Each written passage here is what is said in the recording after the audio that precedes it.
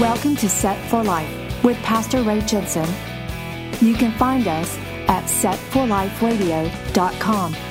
Romans 10:9 says that if you confess with your mouth the Lord Jesus and believe in your heart that God has raised him from the dead, you will be saved. So let's listen from God's Word on how we can prepare for the coming of the Lord Messiah Jesus, who died on the cross so that you can be set for life. You'll be set for life if you give your heart and believe what he's done for you. You'll be set for life with your treasure stored up in heaven when you're through. You'll be set for life. You'll have all you need. Just receive with a willing heart. You'll be set for life. You'll be on your way any day you decide to start. You'll be set for life.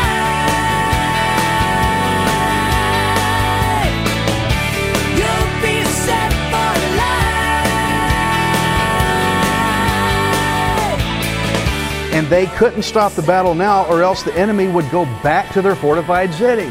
Now we got to go do that city by city thing again. So it's going to get dark. Joshua needed more daylight to finish the victory. And so Joshua said, sun and moon, stand still. Hey, you just got more daytime. Now you can finish the job. Wow. And the earth stopped rotating on its axis.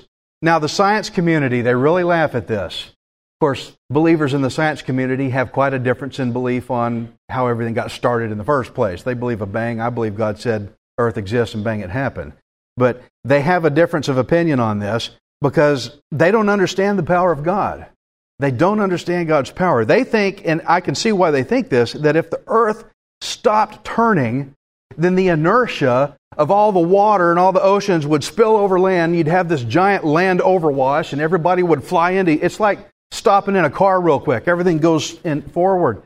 They think everything on the earth it would be total chaos. Well, do you realize when God stopped the earth, he had control over that too? He stopped all that. He kept it in place. He kept it in good place. This is a demonstration of God's complete and total control over absolutely everything. And why do we worry about our problems? God could stop the world from turning and keep the land together, keep the people standing where they are. You ever been cow tipping? Cows didn't even fall over, okay? I mean, everything's fine. Because God... It's so redneck, isn't it? Everything's okay. Nothing fell over. Everything's all right. And they continue the battle. God controlled the tides, every object on earth. Everything was kept in its place when the brakes got thrown on. Came to a full stop. Earth stopped spinning. Because it says the sun and the moon stood still. From the perspective of man on the earth stopped turning. They could tell by the sun and moon quit moving. It didn't set. And it was expected that most people would not believe this. Written in the Bible, oh, come on, that couldn't happen. That's why a second reference of proof is mentioned in verse 13. It says, is this not written in the book of Jasher? Now, the book of Jasher is a Hebrew literary collection of poems and songs to honor the accomplishments of Israel's leaders. You can find it. I think my dad got a copy of it. It's available. You can see it on the net. It's not scripture, but it does fill in some things that the Bible refers to, like here, the book of Jasher. You can trust it to read it, okay? And so this victory of Israel, fought while the earth stood still, is recorded in the book of Jasher for those who have a hard time believing it. It's on record. It's on public record at the time. Egypt always kept a record of their battles. And what's interesting is another great miracle when God parted the sea and closed it in on the army. Egypt didn't record their losses. And so we have a victory recorded in the book of Jasher, but in Egypt's old records, that Red Sea experience is not there because they got whooped. They didn't record that. It's just kind of what they did back then. They kept a record of their battles. God did this miracle so that Joshua and the army of Israel could have enough time to complete the battle to victory. But I want to address an issue here, and this is where I really need you to lock on. There's an issue here that throws people into some terrible theology, and it's a bad problem today. There's an issue here that people misuse this verse to make the case that we can tell God what to do and that we can change God with our faith. There's a lot of people that use this passage because it said God listened to a man. They take this passage and they say, oh, God has to answer to me. I can name it and claim it and say, God, I want this, and God has to give it to me. Look, it happened with old Joshua and God. I want to address that because I have gotten more flack out of this than most other things in the Bible like that. It says in verse 14, let's refresh. There has been no day like it, before it or after it, that the Lord heeded the voice of a man. Now, if you read just that verse alone, it looks like man caused God to change. It looks like God bent to man's will. People misuse this passage for the name it and claim it prosperity gospel, that you can tell God to do something and that He's got to do it. But this is what I call lightweight theologians. The lightweights. Oh, that verse looks good. Pluck. And then they use it and they go, oh, look, I can do what I want. And God, you have to honor it because I'm with my faith and I want that thing and this thing. And God, you have to do it because you listen to men. No, that's not what happened. God expects us to be a lot more astute than this. So what actually happened here? Let me show you. I want us to remember that God had already given Joshua assurance. Remember what He said back in verse 8? He said, I have delivered them into your hand.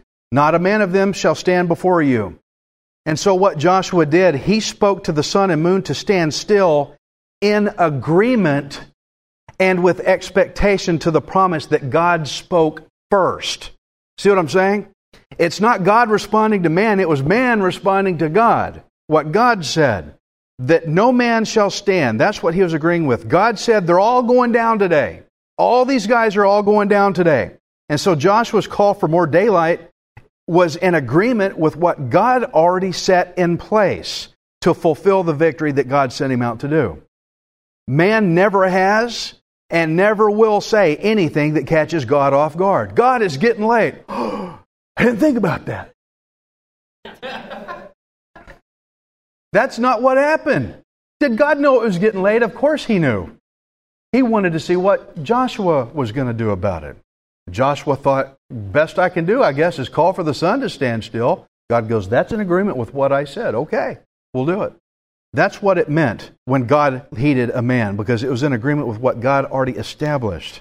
God did not learn any new information from man that caused God to change or act in a way that He did not intend to already act on. So there's a similar instance of this as another reference in interaction between Moses and God back in Exodus 32. God was really, really angry with the Israelites, and so He mentions to Moses that He wants to destroy them, but Moses pleaded with God not to do it. He said, God, don't do it. Don't kill the Israelites. And so God relented from His anger.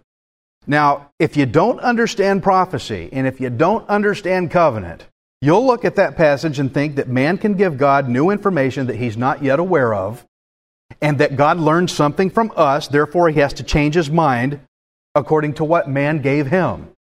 That's not what happened. If you understand covenant and prophecy, you will see that long before that moment, God promised, He already promised to give Israel their new land. And so Moses pleading with God not to destroy them, he was speaking in agreement with what God already established. Moses was lacking in his leadership at that time. Israel was messing up, and God needed Moses to step up. He needed a surge in his leadership to get up and go, wait a minute. And so he goes, these Israelites, I'm considering wiping them out. And Moses went, wait a minute. Who changed who? God surged Moses' leadership up to do what Moses was lacking. There's a scene from Terminator 3. And I always bring this up because it fits, but Terminator. John Connor, leader of the human resistance. He gets all down on himself. And he's like, why me? Why am I the one? Why am I? I'm not a great leader. And the Terminator grabs him by the throat and just picks him up and just holds him there. And suddenly John Connor goes, you stupid machine. And he drops him and he goes, that's better. You see, it was kind of like a wake-up call, psychology. He needed this leader to be a leader. And so he yanked him one, and he's like, okay, you stupid machine. And he said, that's better. It reminded me of Moses and God. Moses like, oh, what am I? And okay, well, I'm thinking about wiping everybody out. No, you can't do that. If you do that, you'll break your promise. God goes, that's better. Who changed who? Who listened to who? Joshua was so on fire in God's assurance that every enemy had to fall that day that he called on the power of God to finish the job. And the reason that God listened to Joshua, it says, is because Joshua's commands for the sun and moon to stand still were in line with God's will. That's why it went down like that. So don't let people take this passage and say, you can change God with your faith. No, God changes us. Scripture says God is the same yesterday, today, and forever. God does not change. He doesn't change His mind. He's God. So the reason, again, that I hit this particular passage here so hard is that there's a lot of people, and I mean, I just had the argument as recent as last week, that people want to argue that this passage says we can ask God for absolutely anything we want and that God has to answer us. The problem is, most of the time as sinners, we don't ask for what's in line with God's will. Joshua asked for what was in line with God's will. Let me show you John 14 and 13. Jesus said, and whatever you ask in my name, big point. He didn't say whatever you ask, period. Whatever you ask in my name, that I will do, that the Father may be glorified in the Son. If you ask anything in my name, I will do it. Now, people typically take 14, just 14. Ask whatever, I'll do it. But ask in His name, for the glory of the Father. If you ask something in His name, what that means is you ask in whatever agrees with what God has already established, with what God has already promised, with what God has already said He will do. Ray, I put you under covenant because you're under the blood of Jesus, you're forgiven, you're now mine. I'm like, good. So Lord, I ask for ministry, that I can go out and share the gospel with people. Well, okay, because it's in line with what God already promised. See, I can't sit back and say, God, give me $1 million just so I can live comfortably. He's probably not going to answer that because that's not in line with what He promised. Joshua did not speak for the sun and moon to stand still, to glorify himself, to make himself look like a great war general. Man, if I could call the sun and moon to stand still, I'm going to look awesome. People are going to really dig me. That wasn't for his own glory. It was because God said every man's going to fall today. And Joshua called upon the sun and moon to stand still to honor that promise, to honor that assurance. Guys, do you realize what kind of confidence you can walk in with God? If you know the promises of God, and if you know your place in covenant, and if you know prophecy, what God says is going to happen, then start channeling your mind that way and start asking that way instead of the way you used to. That's how prayers work. That's how prayers are heard. Instead of, God, I want this, I want that, I want that. Wasting your time. There's a lot of prayers God will not hear. That's biblical. But another major aspect of this event is the fact that the Canaanites just happened to worship the sun and the moon. Uh-oh. They worshiped the sun and the moon. And so commanding the sun and moon to stop in the sky was a demonstration that God's power is above their false gods. My God beats your God. That's pretty much it. God did a similar thing in Egypt during the 10 plagues. The 9th plague, I believe it was, He caused it to be dark for several days because the Egyptians, they worshiped the sun god. Well, my God called your God to blank out. If that don't tell you something. What I'm trying to say here is this. We have to know the difference between authentic and counterfeit Jesus. Remember that I said in Joshua 10, the first mention of Jerusalem with King Adonizedek, the Lord of righteousness, that's the first mention of Jerusalem. It's the first mention of Jerusalem, sorta.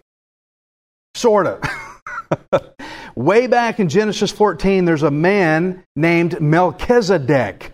Sounds similar to Adonizedek, doesn't it? There's a man named Melchizedek, and his name means King of Righteousness, and he is from the King of Salem, which is short for Jerusalem.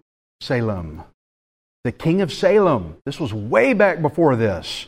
First mention of Jerusalem, there was one before that. King of Salem, the King of Righteousness, Melchizedek. And if you will go back to my Genesis 14 message online and listen to that, I show how I believe that Melchizedek is Jesus Christ. He's the Lord, walking with men, because Melchizedek is a king priest, and Hebrews 7 mysteriously says that Melchizedek has no father or mother or a genealogy. He just is Melchizedek. And Jesus' priestly line is in the order of Melchizedek. There's so many things about Melchizedek that let you know this is a king of righteousness here. So we have two guys now to consider, both in regards to Jerusalem. We have Melchizedek, the king of righteousness, and Adonizedek, the Lord of righteousness. Now Melchizedek blessed Israel because he gave to Abraham, but the other one is not going to bless Israel. He's going to come against them, like we see here with Adonizedek. What I'm getting at is we have to know the difference between a counterfeit Jesus and a real Jesus. We have to know the difference. Most people don't know the difference because the people, well, my God would never throw hailstones down. Well, you don't know your God. You're not pursuing to know Him in His Word. You have to know your God and what He thinks about sin. You also have to know what He thinks about covenant and what He thinks about Israel. You got to know who your God is. We have to know the difference between the counterfeit and the genuine. And the prosperity gospel will lead you to believe in a false Jesus, and it will cause you to desire more prosperity for yourself than for Israel, who is being heavily persecuted. Israel's being persecuted bad. Who are we to sit over here and go, God, give me $1 million or a boat I'm not saying it's wrong to ask God for things, but is it in line with His will, with what He already established? As believers, we should be more concerned with Israel's prosperity than our own. That's one of the visions of this church, because it says in Romans 15:27 that since we have been partakers of the Jews' spiritual blessings, then we are supposed to bless them with material things. It's like we raided their refrigerator. We went to the Jews' refrigerator. I'm hungry. We opened it up and we cleaned it out and ate a bunch of food and took off. And they're like, hey, you cleaned out our refrigerator. Yeah, thanks, bye. That's the way most people treat the Jews. We're supposed to give to them for that. We've gained salvation and so much blessing from the Jews that we're supposed to give to them financially, materially. The Bible says it. Romans 15:27. Look it up. If your viewpoint is that God's supposed to make you rich, prosperity gospel, but His chosen people's well-being are nowhere on your mind, then you are believing in a counterfeit Jesus. You are believing in an Adonizedek, not a Melchizedek. In Joshua 10, the counterfeit, Adonizedek, Lord of righteousness, he set out against the friends of Israel. Melchizedek blessed Israel. And so this is the observation that we need to have today. Do we perceive God as one who answers to us, or God as one that we should answer to? That was played out between Joshua and God, and I've heard people argue that one up and down. Oh, look, God listened to Joshua. No. Depends on your viewpoint. This is the observation. Do we perceive God as one who answers to us, or do we answer to Him? A God who bends to our selfish desire to withhold and therefore curse Israel is not a God who will bless Israel. That's a false God. If God is so willing to line your pockets, if you have no desire to bless Israel, you believe in a false God, is what I'm trying to say. We need to know the real God. Melchizedek, king of righteousness, and Adonizedek, Lord of righteousness. A king and a Lord. One called himself king of, one called himself Lord of. But you know what? We have one who is the King of kings and the Lord of lords in Jesus Christ. I pray that we set our viewpoints straight in alignment with the God of Israel to the promises and the covenants and the prophecies that He has already set. And make your prayers follow in line with that. Otherwise, it's selfish prayer. You're following a false God. If you follow a false counterfeit Jesus, it'll end up in wrathful judgment, like we're going to see about this alliance of kings next week. I don't have time today. But these kings are not going to end up well. And if you follow a counterfeit Lord of righteousness, you're going to end up the same way. Don't want you to be that way. I want you to follow the real one. You got to know who God is, what He promises, what He says. You have to be aware of what He has set for you. That'll give you confidence. You won't be as afraid of your enemy, but it'll also teach you how to pray right, which is what Joshua did. He prayed right to glorify God. You know, as we saw in Joshua 10, I know y'all have your trials, but as we just saw in Joshua 10, God will literally move heaven and earth to fight for you if you're under His covenant. Isn't that good? Read it, think it, speak it, do it. Be confident in the Word of God. Father, thank you so much for this picture. Lord, it did me a lot of good on how to walk right, and how to not be selfish in my prayer, to just be praying for my gain. Because, Lord, there's the Jews, there's Israel. Lord, we need to be thinking that direction. And, Lord, I believe you will bless your people if they will think covenant-minded, if they will think promise-minded, if they understand the things you have said in your word. Then those are prayers you will answer because it will be in line with your will. Lord, teach us to let go of the desires we have that are not your desires, because as your children, we will share the same desires you have. Forgive us, Lord God, of selfish desires. Thank you for letting us get under covenant when we didn't deserve it, like the Gibeonites, because, Lord, now they're being protected. Lord, I pray for anybody here who is not under the covenant of Jesus Christ, who has not given their life to you 100%, it's all or nothing, that they make the decision right now to give their life to you and let you take charge and take over and alter their decisions, alter their path, Lord God. Change their mind about the way they view things that are not what you said. Give them the peace of your assurance they can walk in confidence with it. I thank you for all that, Father. Lord God, for anyone here who has not given their life to you, just pray after me. I cannot pray this for you, but you just pray with me if you want this. If you want to get under covenant, if you want to be like those Gibeonites, that even though they really messed up, that God will offer to give you protection. If you want that protection, you pray with me. Father God, I messed up. I blew it. I haven't done one thing right. I feel like I have completely bombed the whole thing. And I did. And I don't deserve your protection, but because you love me, you offer it. Yes, Lord, you care about me. And Lord, that person who's praying for your salvation, grant them the covenant under Christ, the promise that they are now yours. Lord God, I give you my life. I'm tired. I can't keep this up anymore. I can't do it. I need someone to come to my rescue now that I'm under covenant with you. And the Lord Jesus has died for you, and by His blood, you are now saved. For God's Word says, all who call upon the name of the Lord will be saved. You can trust that. You can take it to the bank. I accept your free gift of grace. Thank you for saving me, Father, in Jesus' name. Amen. If that's you, let us know. If you gave your life to the Lord, if you're on the radio, I hope you did. You can pray in your car or wherever you're listening to me at, and you can be saved, and you can get under this protective covenant, even though you don't deserve it, because you don't deserve it. I certainly don't deserve it myself. I haven't done one thing to qualify. And hey, whatever your week did to you, Jesus is above that. Pray in alignment with His will. Walk in confidence. Don't walk with your head all moped down. I don't know. God loves you better than that.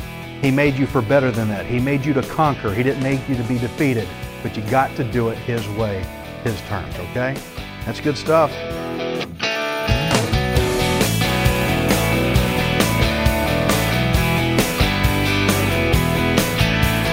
Thank you for listening to Set for Life. We hope you can join us next time, unless Jesus returns for us first. Set for Life is the radio ministry of Pastor Ray Jensen. We invite you to subscribe to our podcast at setforliferadio.com. Hi, this is Ray Jensen. Thank you for giving me the opportunity to encourage you through a line-by-line, verse-by-verse study in God's Word. If the Bible doesn't excite you, then you're not reading it. I want you to remember that you are not worthless, you are priceless.